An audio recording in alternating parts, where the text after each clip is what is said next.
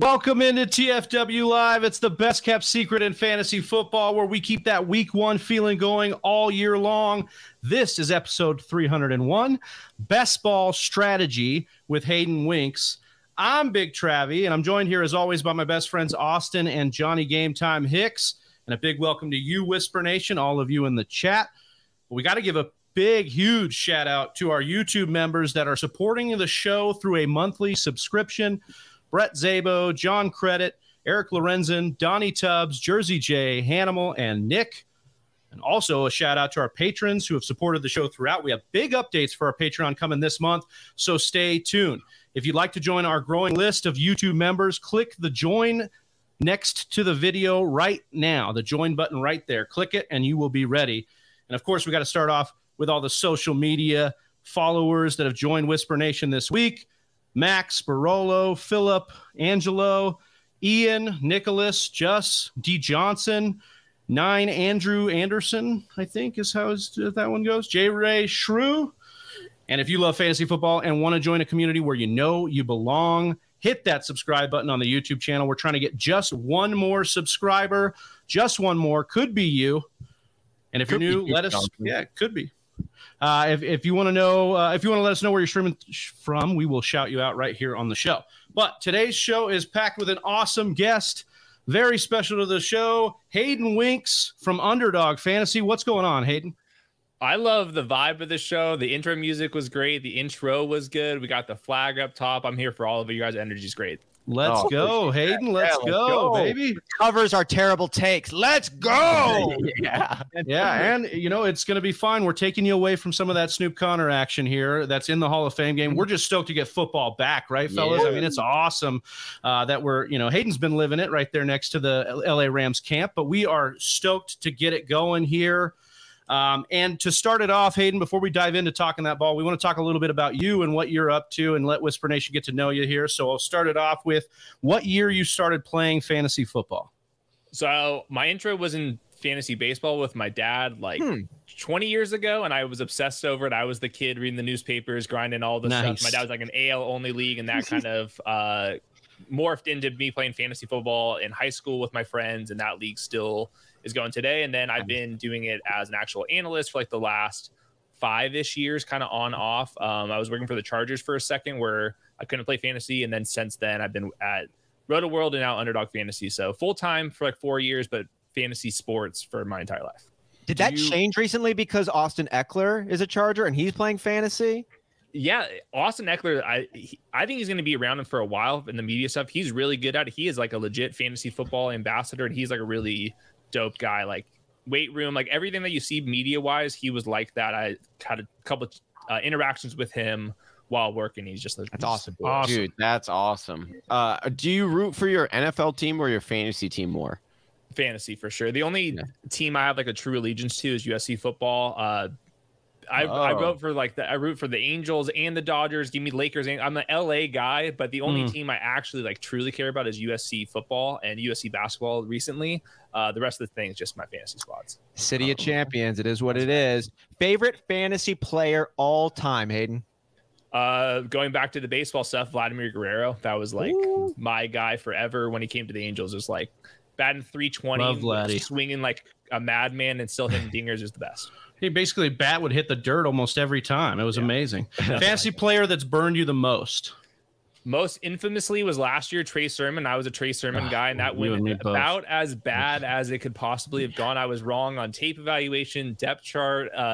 Everything was just bad. So yeah, that was that one hurts me. I took a first round in our dynasty league record. It was bad. The training camp reports have been positive for the record. I am not. We're not out yet, man. I'm ready to get hurt again. I am. Yeah.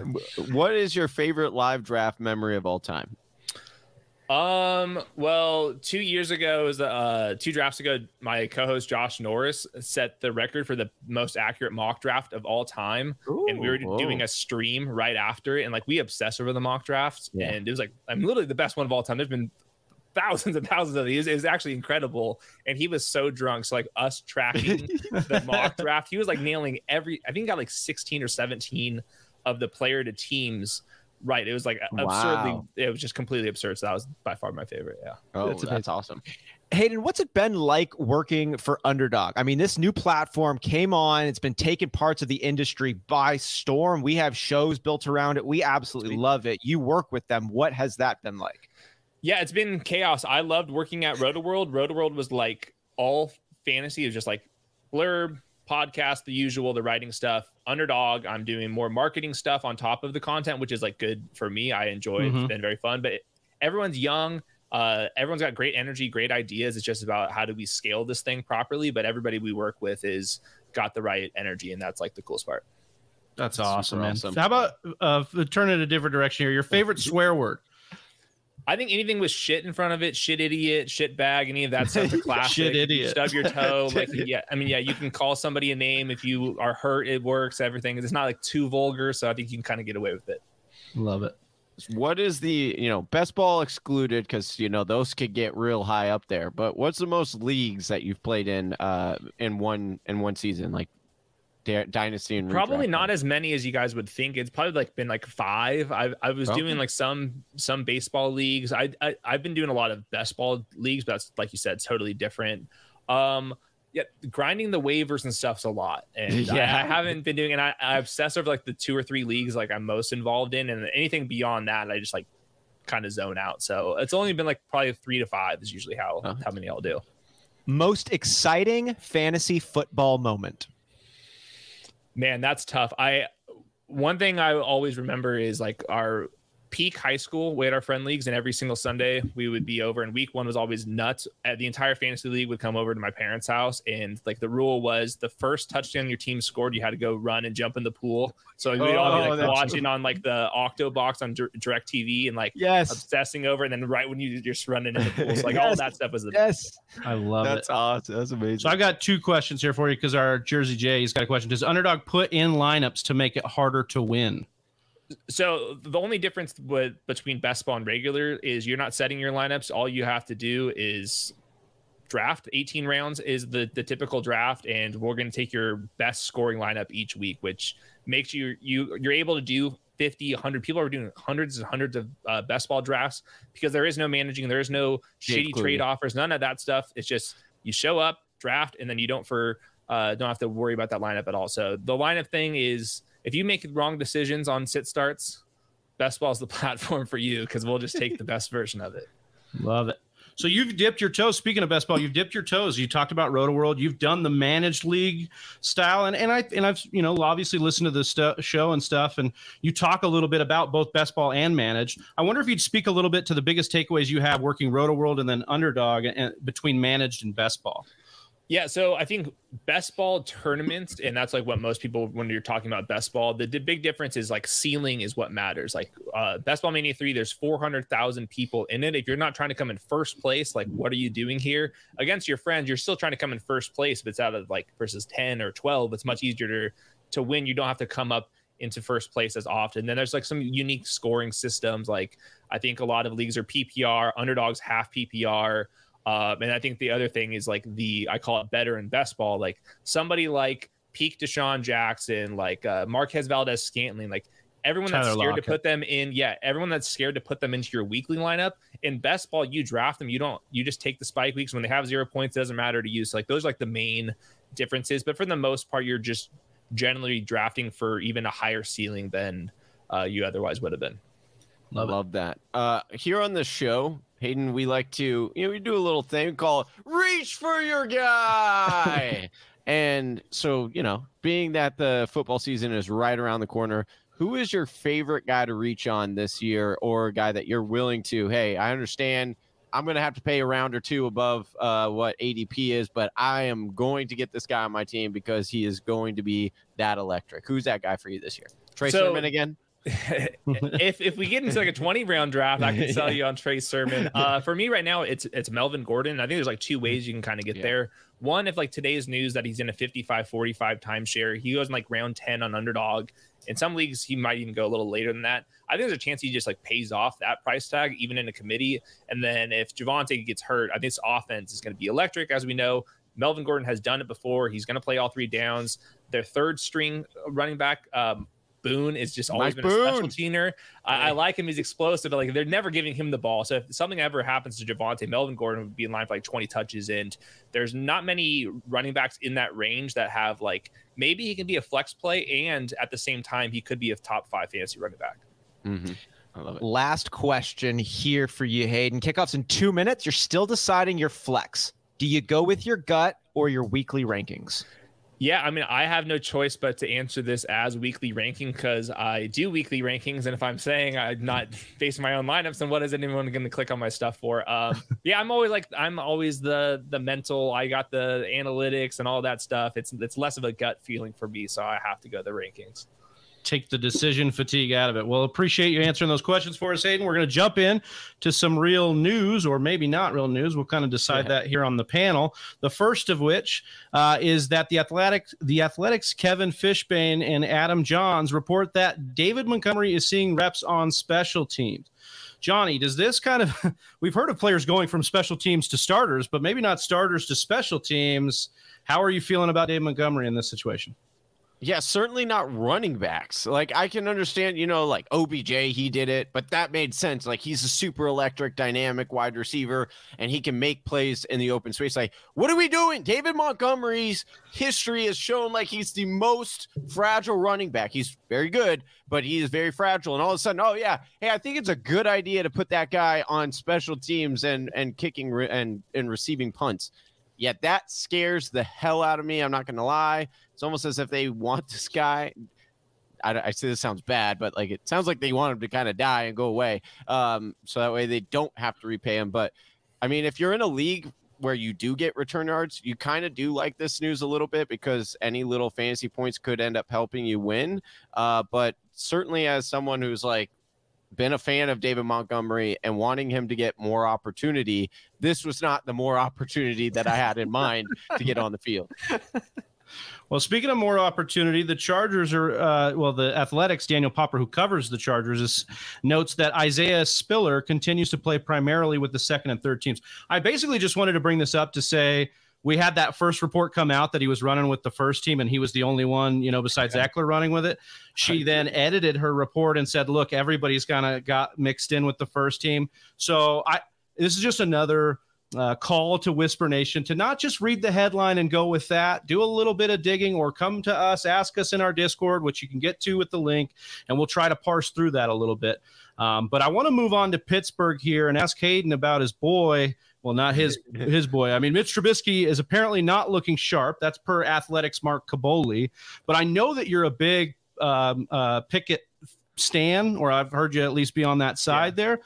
And apparently this blurb said that he's, Pickett's even behind Trubisky and that, maybe Mason Rudolph is going to get some first-team reps. How are you feeling about just Pittsburgh, the quarterback situation, the whole offense? It sounds really bad. Like all of them, seem like they're struggling. I guess compared to the market, I thought that Kenny Pickett could play a little bit more. I thought he was more athletic. His accuracy was there. I did have struggles with like his overall going through progressions. He was not like this check down 1-2. He was kind of more like a big play specialist, which I thought people kept getting that wrong. But at the same time, he didn't not go in the top 10 for a reason. I have very low expectations in general. I just thought other people were like, he's the same as Desmond Ridder. I was like, no, I think he's a little bit above that. I'm expecting him to play week 4, week 8, somewhere in that range. I think he's going to finish the year. Maybe they give Trubisky the first couple of games, but I'm not a big Trubisky guy myself. I kind of was liking Trubisky, especially in best ball late, because he has that rushing upside a little bit too. But I'm a little bit worried about this Pittsburgh offense. I keep wanting to trust Tomlin and like all these things, but it gets you a little bit woozy. Trubisky's a game time player. He just turns it on. Well, we'll see. Yeah, we hope so. Missing all those passes and drills. Moving on to New York, the Athletic Zach Rosenblatt writes that Elijah Moore seems to have firmly established himself as the number one receiver. Austin, we're here for all of this, right? Yeah. I'm glad to see it, and I'm a little bit bummed that I wasn't able to get Elijah Moore in our Dynasty League before this news broke. With the Garrett Wilson draft pick, everybody had been slotting Garrett Wilson to be that number one guy, and we quickly forget that Elijah Moore during weeks 9 through 13 of last year, right before he got hurt, Elijah Moore was the number 2 overall wide receiver in the NFL, just behind Justin Jefferson and ahead of Deebo Samuel and Stephon Diggs. During that exact same stretch, Garrett Wilson had 0 points. So I like Elijah Moore. I like what he could do. I think he was getting a little bit overshadowed by the splashy pick. That doesn't say anything about Elijah Moore's talent. He is good. I would be happy to have him on my dynasty team. What does this do for Braxton Berrios? What does this do for our boy Braxton Berrios? Yeah, he's fine. He's the stud. Yeah, he's already in there. Yeah. All right. Denver had some bad news, kind of the first big major injury, I would say, of the offseason. Broncos beat writer Mike Cleese reports that Tim Patrick suffered a torn ACL last Tuesday here of this week. Johnny, I really just want to ask what this means for like Jerry Jeudy, maybe Albert O, and the, the environment of the wide receivers and pass catchers in Denver. This makes me extremely sad because I love TP. I loved his ADP. I thought he is a really good wide receiver. And then getting him paired with Russell Wilson, I thought he was going to have a really good fantasy season. Obviously out for the season. That means that, now opens the door potentially for Jerry Jeudy to actually be able to meet expectations. I still don't think they quite put him out as the wide receiver on the outside. You got KJ Hamler out there, who becomes interesting. And then, Albert O, talking about him, he should see a slight uptick as well in targets because of it. But definitely hurts this offense, in my opinion, because I do believe Tim Patrick was that good of a wide receiver for them. Friend of the show, Cecil Lammy, was even saying that Tim Patrick had designed plays specially for him in this offense. So that's something that's coming off the table now. We'll see what's going on there. Hayden, we're going to end it with Deebo Samuel, who has been in the news this week because he said he's willing to do whatever it takes when asked about his role heading into 2022, even trying to dismiss the rumors that he didn't appreciate being used as a running back but not getting paid for it. Hayden, with Deebo, we've had this situation where we liked what he did last year, but it looks like regression is coming for our guy here. Do you feel the same, or does this kind of news help you end the contract? Evan Silva pointed out the incentive for running back is kind of team friendly, meaning they could probably use him more that way again. How do you feel about Deebo and where are you taking him here this year? I have him ranked, I think, 30th overall, which is like well after ADP. He's been going second round in underdog. And I think the two main reasons is one, the regression, like his numbers, even if he is a superstar, which I completely agree with, superstars still don't even reach those levels of being an outlier. And then the second part to me is, as much as we don't like Jimmy G, and yes, I can agree that he's stunting the 49ers chances of winning the actual Super Bowl, he still is an efficient passer. Like whether we agree it's him or the offense and all that stuff, I think you're adding a little bit of variance coming with Trey Lance, who I thought had some struggles even at in college, just about his mechanics and what he was doing with the offense. He can throw the pretty deep ball, but there's some inconsistencies there. And like, this is notoriously a slow pace offense, notoriously run first offense, especially with Trey Lance. So I'm a little bit nervous about spending a second round pick on a wide receiver. I've been going Trey Lance and then Brandon Ayuk, or I'll go George Kittle, and at least I'm soaking up the tight end spot. But I think Deebo's more of a third round pick. Love it. And we love Hayden being here from Underdog Fantasy Football. This is just a reminder that you can use promo code TFW for up to $100 in matched money from Underdog. I think it comes right from Hayden's pocket, so he will match your money. Yeah, $100 right from his paycheck if you use the promo code TFW. And a big announcement, we are launching Best Ball Brunch this Saturday on the TFW channel here. So 10 a.m. Pacific, 1 p.m. Eastern. We'll be drafting on Underdog. Come win some money with us live. Whisper Nation needs to know a little bit. I know you kind of prefaced it a little bit here, Hayden, but just one more time, an overview of what Best Ball is. It's taking the industry by storm, but a lot of our viewers, a lot of our listeners are that managed league. They come in around this time to play in their, home league. But Best Ball, man, it's a great opportunity to get in there, have some fun. Tell them about it. Yes, I think the big thing is the prize pools are ridiculous. We have a $10 million prize pool with Best Ball Mania 3. That's a $25 entry. We also have the Puppy, which is only a $5 tournament.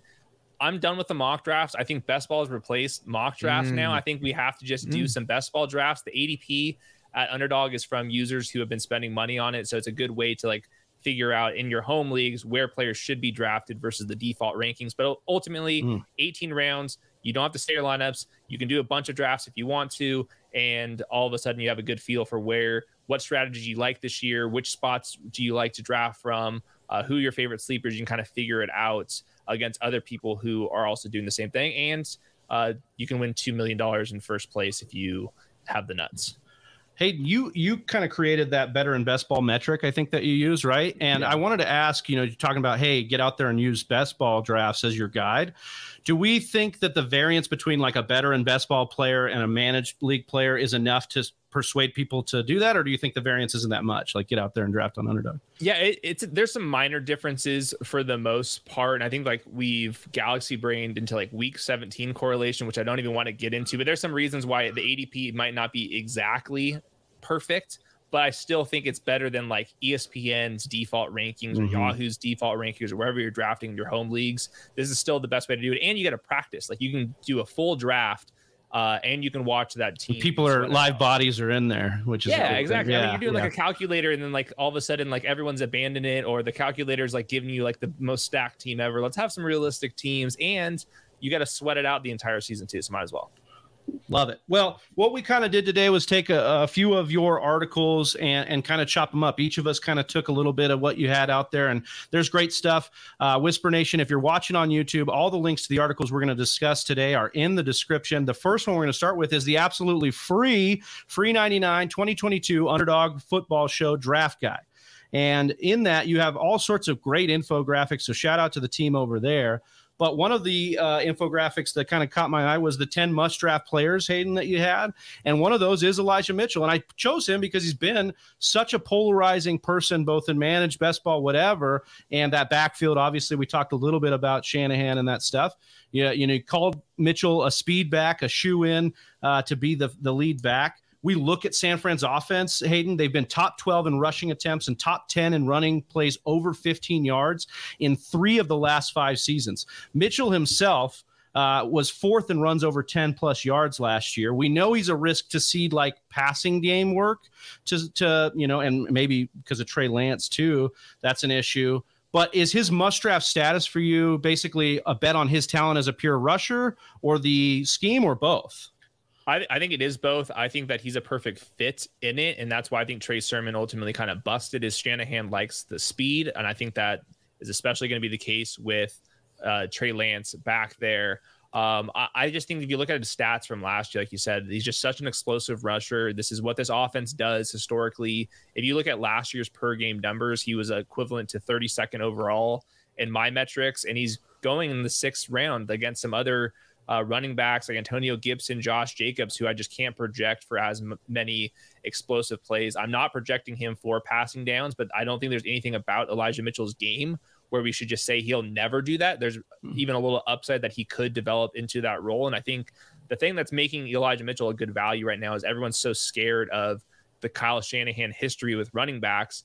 But if you look at it, they've just been getting injured. And I think that's just a lot of injury, bad luck.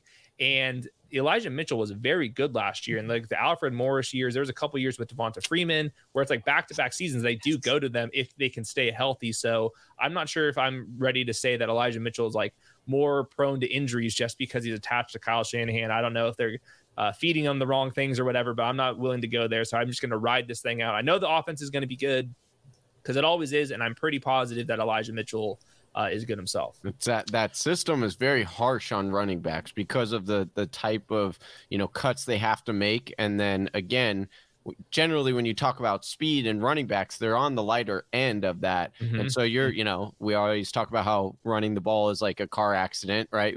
When they're getting hit. So it does kind of make sense that a lot of these running backs do end up getting banged up and injured often because you're compounding it with two very vicious kind of football players. But yeah, Elijah Mitchell is very fun to watch and very electric when he gets the ball and when he's on the field. Yeah, I also think to your point, Hayden, we saw them try to make Mostert the thing. He just couldn't stay healthy.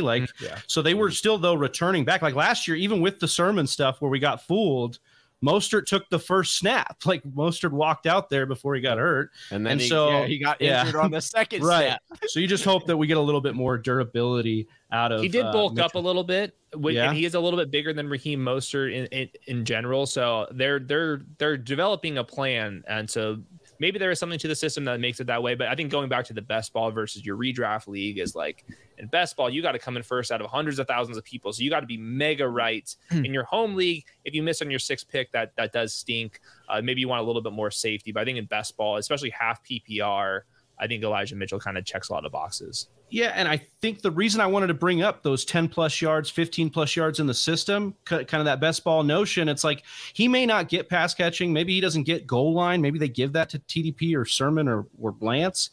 But he's going to have big plays. And in best ball, that's a good thing. So we'll move on here.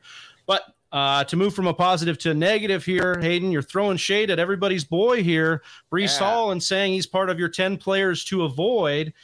I'll let people go and read it on the site here, but is this purely just an ADP play based on the guys that are going around him? Yeah, I just think it's ADP, and I have nothing against Breece Hall. I thought maybe Ken Walker's a little bit better of a rusher, but Breece Hall had a great profile. My metrics liked him. I thought he was a good player by himself. The offensive line is better than it is in Seattle, all that stuff. At the end of the day, the Jets are projected for 5.5 wins this year. And they're going to use a committee, and Michael Carter, I think, is pretty good. So a lot of things have to go right for him to be pay off a 4th-round ADP. I think what's going to happen, he's probably going to be like a flex play to start the season, then kind of develop into an RB2. There's a lot of players going right next to him where I think you're just going to have RB2 production the entire time. So this is more of a bet against Zach Wilson more than anything. And if Breece Hall was a 5th-round pick, 6th-round pick, he would be nowhere near this. I just thought it was a little unfair that Kenneth Walker goes 110th overall and Breece Hall goes 40th overall when they were drafted 4 or 5 picks apart in the actual NFL draft. That's a good point there. Yeah. You also have a metric in here, or a infographic that says the ideal draft, and you kind of list all your players, but you started at 104. So, Mr. Winks, we have asked several guests before their favorite spot to draft from. You selected 104 in the guide. I wonder if you'd speak to why you like 104 so much. So I think there is a top 4. I think people throw in Jamar Chase at the end of it. Maybe somebody puts Austin Eckler into it. I think there's a top 4. I think Justin Jefferson, Cooper Kupp project for so many more targets than Jamar Chase. Jamar Chase is a baller in his own right, but Justin Jefferson could have 200 targets here. And I would be pretty surprised if Jamar Chase did that. So I like going Justin Jefferson at the 4 spot. And the reason why I like is the running backs at the round 2-3 turn to me look really good. Like, there's definitely a little bit of risk, but like Leonard Fournette has tons of upside. Javonte Williams has tons of upside. James Conner, DeAndre Swift, Saquon Barkley's kind of graduated from that tier, but there you can go Justin Jefferson, running back, and all of a sudden I've got like my anchor wide receiver, 2 stud running backs that I'll bank on staying healthy, and then from rounds 4 all the way to round 10, hammer a couple more wide receivers and get out of there. But I just think that Justin Jefferson has special ability. The offense projects better, but more importantly, the round 2-3 turn, I like the running backs at that spot. Smart.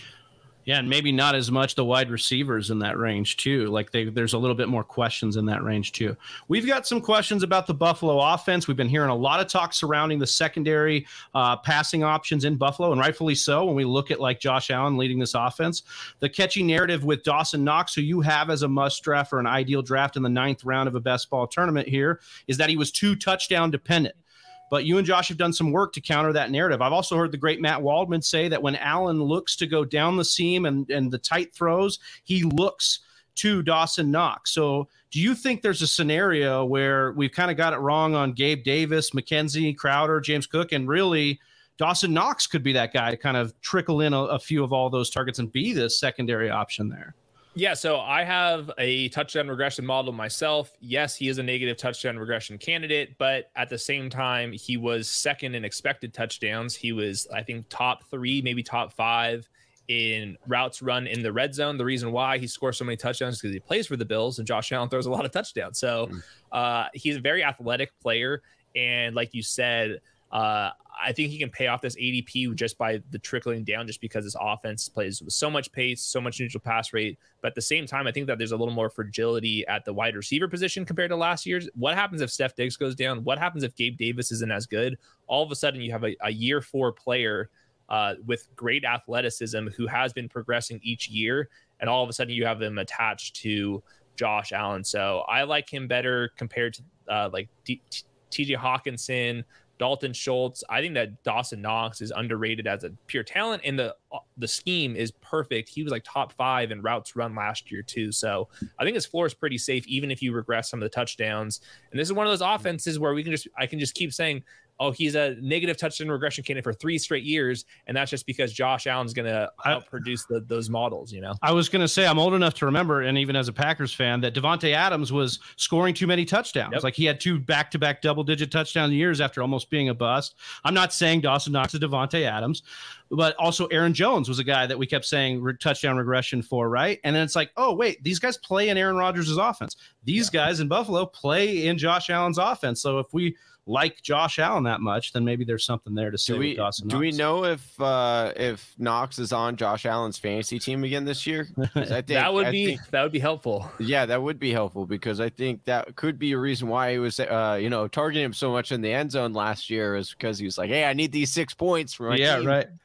There was a couple of plays, I think, a crazy play where Josh Allen was scrambling to the right and he was like arguably out of bounds. He just like tossed it up. Dawson Knox caught a touchdown there. So there was like a lot of randomness, but to get lucky in the touchdown department, you have to be in the red zone, and this Bills team, trust me, will be in the red zone. So I will roll the dice on Dawson Knox. And like, if Steph Diggs misses time, like, man, like Dawson Knox, I think could like lead into like the top 3 conversation. Like, I'm seeing like a little bit like Darren Waller, where athleticism, all of a sudden like the targets that aren't as valuable around him, and all of a sudden you're in a good offense with a decent quarterback, and like you're rocking and rolling. So he might be my favorite player. I should have done like the reach thing instead of Melvin Gordon.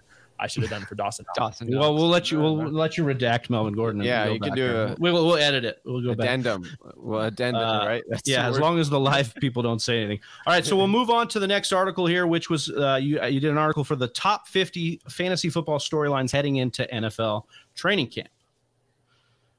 I do have a question on this. Your number 6 question was, how are Javonte Williams and Melvin Gordon splitting reps? We kind of touched on this earlier in the show, but we didn't super dive into it, and we haven't really dove a significant amount on this show. So we kind of wanted to talk to you about this. Last year, we know it was literally a 50-50 split between Melvin Gordon and Javonte Williams. This year, a lot of people are expecting Javonte to, take and capture the bulk of the carries there. What are you hearing and seeing or thinking that this split is going to be? Because as we all know, new coaching staff, Justin Alden is now the, I believe I said that right, is now the offensive coordinator, who comes from Green Bay and Atlanta, has that, Kyle Shanahan coaching tree, coaching system. So what are you expecting and seeing, hearing about Javonte and Gordon's split this year?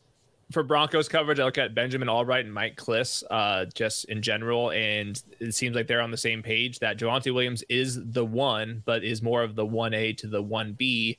And last year, Melvin Gordon would come on the field first, and in the next series, it would be Javonte Williams. I think it's going to be the inverse of that, with a little bit more towards Javonte Williams.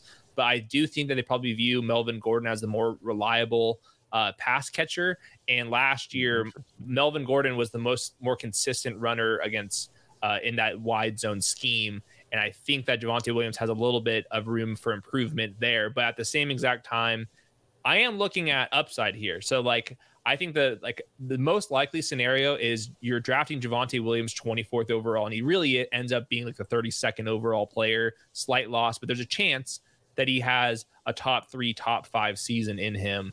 And I think ultimately in fantasy, we have to be playing for ceiling. So I think this was a slight win for Melvin Gordon, maybe a slight loss for Javonte Williams, but I was always projecting kind of a 60-40 split here. And even if my median projection for Javonte is a little bit lower than where his ADP is, I still want that path to that like Jonathan Taylor type of season. I still think that Javonte Williams has that, even if it requires an injury or Melvin Gordon missing time. Well, and like maybe it just their hand gets forced. If you look at some of the moves, like the way they let Melvin Gordon test the market, right? And then he kind of came back. And it's like they could start 60-40, but a month into the season, they go, hey, like Javonte's that dude. He's got the dog in him. Like, let's get it going right now. Yeah. And do you think he'll get the first crack at the red zone touches and the goal line? The pass catching's the other stuff too. Like, who's going to get the split on that? Yeah. So last year was more or less like, I get the first drive, you get the second drive, and then Melvin Gordon would end up playing a few more snaps because he would come in start the second half as well, even if he finished the last drive. I think that's where it's going to be the inverse, where Javonte is getting the first crack at it. It's not like other backfields where it's like, I'm the passing down guy, you're the short yardage guy. It's a little bit just kind of Melvin and Javonte can kind of do a little bit of each of it. So it really just comes down to Javonte's development. Going back to like the scouting reports, Javonte Williams, like early declare, was a valedictorian at his high school. Daniel Jeremiah said he's like the best interview of the draft class. So I think that there's reasons for optimism for Javonte Williams. So I didn't really move my rankings much at all for this report. And this is Javonte's just so fun too. You watch him on film, he just like confirms what you think about him. Yeah. Yep. He definitely is on that one. Yeah, let's do it. All right, Hayden. So another question you have here are, where are the Chiefs wide receivers lining up? And so I wanted to dive in this with you because the reason why it's so significant and why it's important to know these kinds of things, the X's and O's part, is because, we obviously know Tyreek Hill not with the Chiefs anymore. Last few years, he's flirted with 24% or above target market share. And then, most people now are expecting, it could be, spread out, or, it could go to one guy one week and another guy another week. However, if we look at Andy Reid and his history of wide receivers and targets, we saw that, Jeremy Maclin, before Tyreek Hill had the 24% market share, Jeremy Maclin had 25% market share in this offense for multiple years. So it does end up being somewhat important where these guys are lining up, because that could potentially tip a cap or tip a hand as to who that guy could be for Kansas City this year to help fill those voided targets. So where are you thinking players are going to, ultimately end up lining up, and who do you think gets in the bulk majority of those targets, besides Travis Kelce, because Travis Kelce is going to get his 25%? Yeah, so I think that Marquez Valdes-Scantling's the easiest to project because he's the downfield threat. That's not where Juju wins. That's not where McCole Hardman wins necessarily. That's not where I don't think Sky Moore is going to end up winning. He's going to be on the outside. He's going to be running those deep routes. He also got more money in the second season. I think it was 3 years, $30 million, a little more guaranteed money than we were expecting. So I think that MVS is like a very safe pick, at least in best ball. I think he's going to be out there no matter what. He's a lock to score, 4 or 5 long touchdowns this year in this offense. Juju Smith-Schuster is going ahead of MVS, and I think probably because he projects for more targets, receptions. I think he's going to start in the slot. I think there's a chance that he would play in 2 wide receiver sets as well, which he was doing in Pittsburgh before Chase Claypool and Deontay Johnson got there. I think he's physical enough to do that, so I feel good about Juju. Sky Moore versus McCole Hardman is kind of where the debate is to me. Are they going to be playing on the outside? Are they going to be playing on the inside? I think ultimately McCole Hardman's probably going to start the season as the number 3 receiver. He's the gadget guy, and then eventually Sky Moore is going to earn those reps. But Sky Moore has been balling out in camp, and what makes this so challenging for fantasy is Patrick Mahomes goes in the 5th round now, which is very intriguing to me on Underdog, and you can get any of these guys after Patrick Mahomes. So like clearly if Patrick Mahomes rebounds to like the round 3 value, somebody's getting dragged along. Most likely 2 of these guys are getting dragged along. So my favorite would be go Juju and then MVS. They're also the 2 most expensive. But I'm open to McCole Hardman breakout season. I'm open to Sky Moore breakout season too. Nice. I love that. Last question I got for you here. We're talking the Cincinnati Bengals. Joe Mixon is, obviously the starter there for Cincinnati Bengals. And when he is healthy, we've seen Zach Taylor, he just will feed him. He will give him 66% or more of the rushing share. The interesting part is that we have seen when Joe Mixon, because he has been banged up from time to time, Zach Taylor, the backup running back, comes in and he ends up taking those Joe Mixon roles. It's not like this kind of split kind of thing where he goes between multiple running backs. He usually gives the bulk of the carries to one guy, making him what we like to say a straight up handcuff for a dog. So what I want to know is which one of these guys is that guy, because right now we don't necessarily know who the dog is in this as the backup here. But, again, statistically, we should want to have that guy just in case Joe Mixon does go down, because he's been known to do that.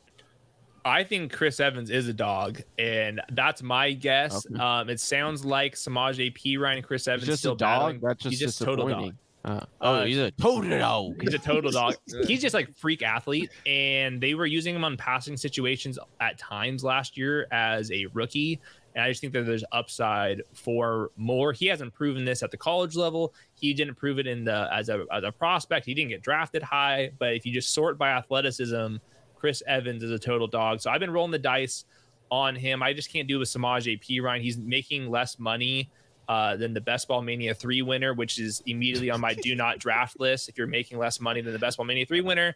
And he is. So I have to go to Chris Evans. I don't feel very confident in that, but he is worthwhile in like the 17th, 18th round of best ball leagues. Because like you said, whoever the running back is for the Bengals, the offense is too good. We're going to want pieces of him. So I've just been rolling the dice on Chris Evans. You think Evans profiles as a guy who can do the between the tackle stuff though? Like if he gets it good enough. You think so? I think there's a chance too. I think Samaje Perine might, but I'm not sure. I think the case is like if Perine, like if Mixon's out, Perine's ceiling is like RB3-ish, you know, or RB2, 3. And then if Evans is the guy when Mixon's out, maybe there's a little bit more there. He's the dog. Exactly. I love it. All right. Good stuff there. Austin, wanted to talk to you a little bit about your next article, which is the Zero RB guide for an ideal Zero RB guide for 2022 in best ball. Exactly. Hayden, you write, and I quote, I believe zero running back teams are drafting too many wide receivers because they believe the position is more volatile than it really is.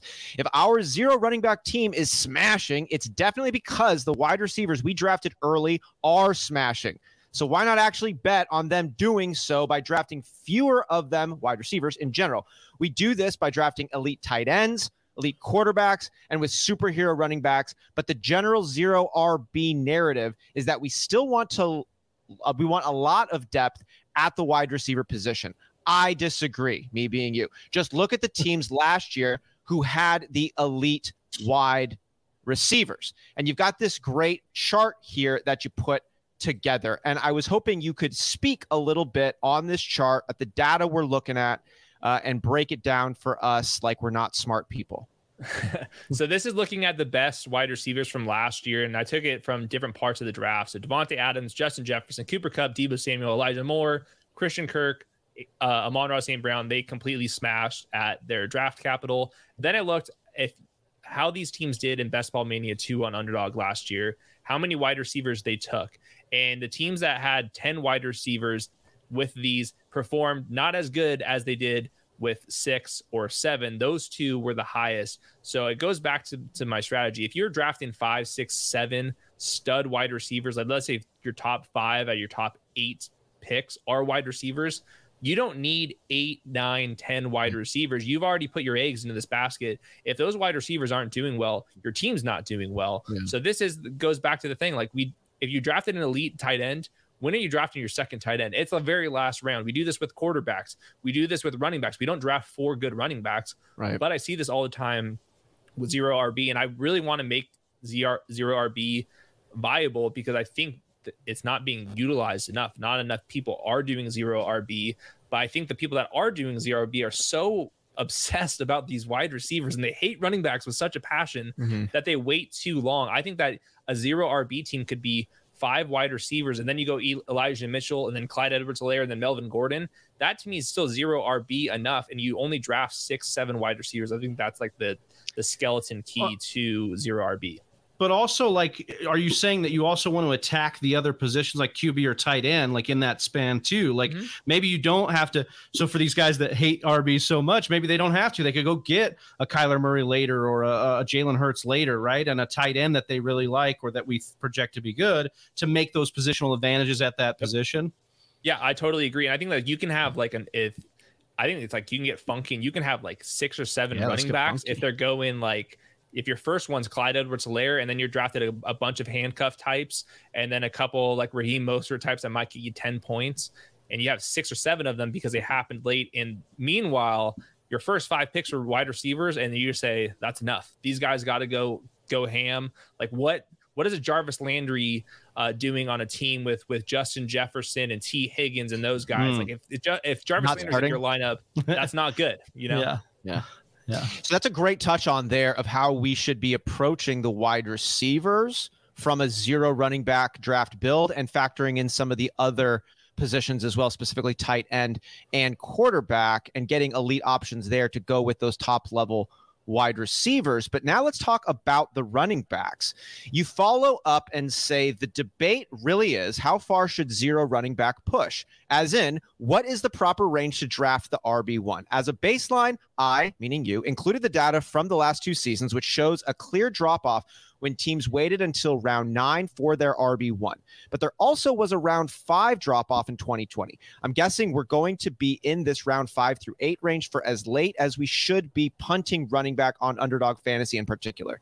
This is especially true with wide receivers becoming more expensive and running backs becoming cheaper each season.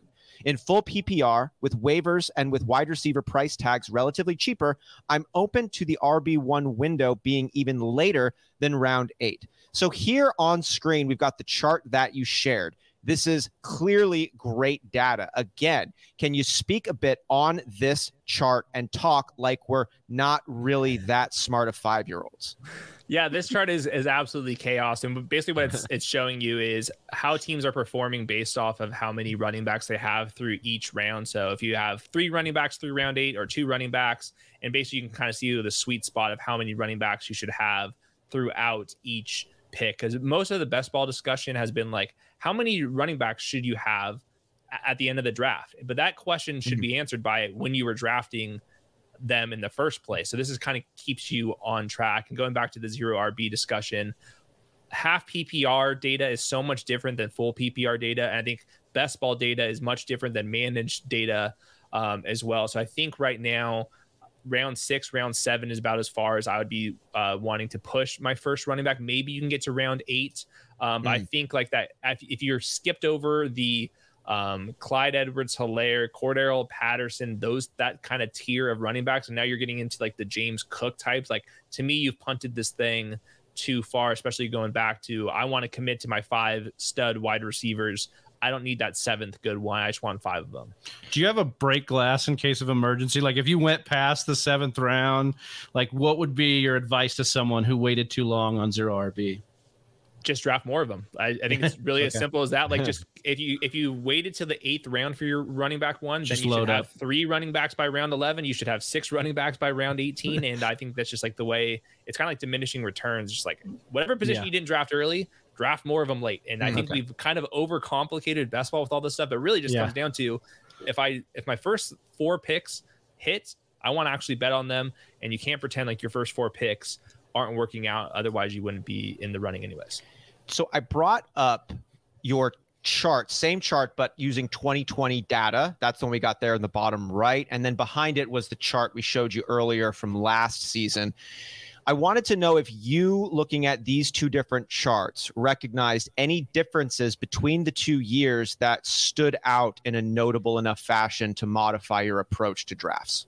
Yeah, so I think the first thing is these charts are only going to be as valuable as like what the market is saying. And on Underdog Fantasy this year, the running backs are going like legitimately like a half round to a full round later than they otherwise would. And I think last year's data in particular, there's a spike in the middle by round 9, 10, 11, 12. And that's because that's James Cook, Leonard Fournette, among some other players in that range. So I think if you're looking at this year by year, you're going to get fooled about like, hey, you should draft a running back in round 10, 11, 12. That'd be too granular. And I think as you get more seasons in, we're going to be able to flatten these things out. So I like looking at these things on the graph, but also applying the context. Like, just because Leonard Fournette was a league winner in round 11 doesn't mean there's going to be a round 11 running back this year. Maybe it's the round 6, 7. Maybe Antonio Gibson bounces back, Clyde Edwards-Helaire bounces back, and maybe it's this year. It's round 6, 7 is when you're supposed to be drafting the running back. So that's where I kind of like to flatten these things out and get as many years of data as I possibly can.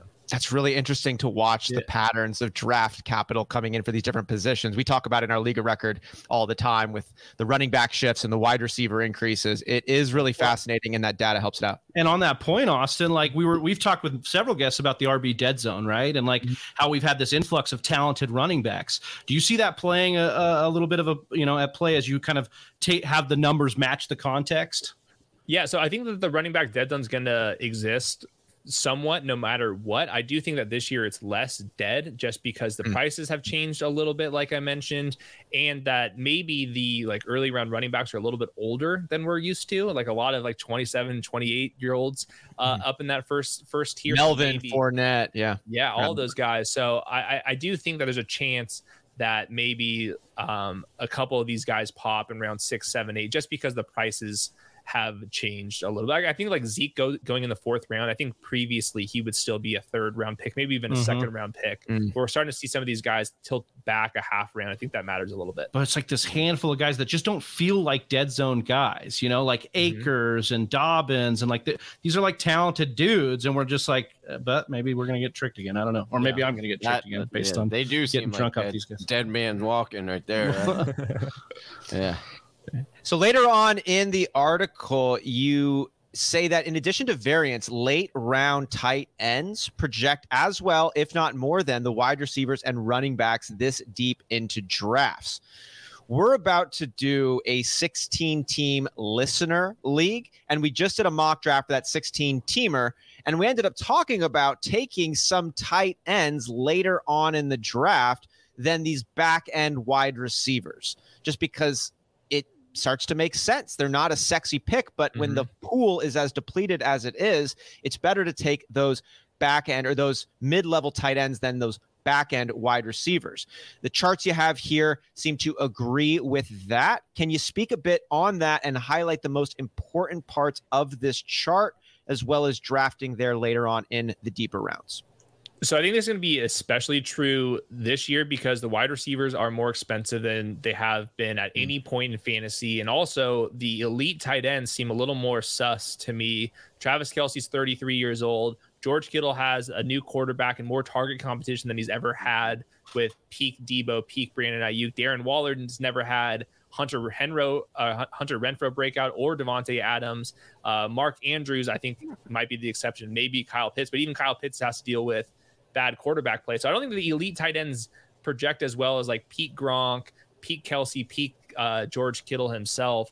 So I think that by default, I think the late round tight ends are going to project better relative to the position. But I think at the end of the day, you get to a point where it's like we're drafting like wide receiver 3s that might be in like a little bit of a rotation versus like the unsexy Austin Hooper. Like, what is Austin Hooper actually going to do? But at some point, Austin Hooper is going to be there on every single passing down. He's probably going to catch 5 touchdowns, and that wide receiver 3-4 that you think might have a little pop is playing 30% of the snaps, and he's never getting any targets. I wonder if you do, I'm putting you on the spot a little bit here, but I wonder if you do a little of this or that, like wide receivers in that range, you're going to pass for, you kind of did it with Hooper, but also the converse, like wide receivers you'd be willing to take in that range over some of the later tight ends like that do have the pops. I'm always looking for the heroin. Inject me with the upside, man. I gotta have my pops, dude. Yeah, when we're going like that deep into drafts, I'm talking like 16, 17, 18th round in like a 12-team league. We're talking about like 170th plus overall. Right. If I can find a wide receiver that I think is going to be in 2 wide receiver sets, and this is something I've learned the last couple of years, is the difference between a wide receiver playing in 3 wide receiver sets and 2 wide receiver sets is a pretty big deal because once you get to the red zone, that little slot receiver is not in that package, and we're all about touchdowns, especially in half PPR. So Donovan Peoples-Jones, Nico Collins, they're playing on bad offenses. We can debate how good they are, but they do win downfield, and they have the size profile to play into wide receiver sets. So basically, at the end of drafts, I'm just kind of sorting: is this player going to be in 2 wide receiver sets, or is he a slot receiver for one of the best passing games in the league? And that's where you got Isaiah McKenzie potentially this year, just like being a slot player in like one of the most explosive offenses. Buffalo Bills. Love it. Like it. Love it. So before we end the show, Hayden, this has been an absolute treat. We appreciate your time and just all the knowledge you've been dropping here. Do you have any general fantasy football and or best ball philosophies that you'd like to lean on and give Whisper Nation here some advice nuggets here to end it out? Yeah, I don't think that you should be like team analytics or team film or any of that stuff. I lean on news a lot and contracts and all that stuff. And I think we get carried away by being team analytics or team film and all that stuff a little bit too much. You should be digesting all of this stuff. Like regression matters just as much as like the context of like where players are lining up. Like today we talked about regression. We talked about these charts, but at the same time, it still comes down to how are you being utilized? Are you going to be in red zone packages? All that stuff actually ends up mattering. And you can think a player is so damn good like Trey Sermon, but if the reports are saying that all of a sudden he's out of favor, like you have to follow that stuff. So I spent most of my time reading the beat reporters of the teams and digesting that information. I think that's kind of like the biggest thing that gets overlooked. Dude, a spreadsheet guy saying, hey, it's not all about the spreadsheets. I love it. Thank you so much, Hayden. That's awesome, man.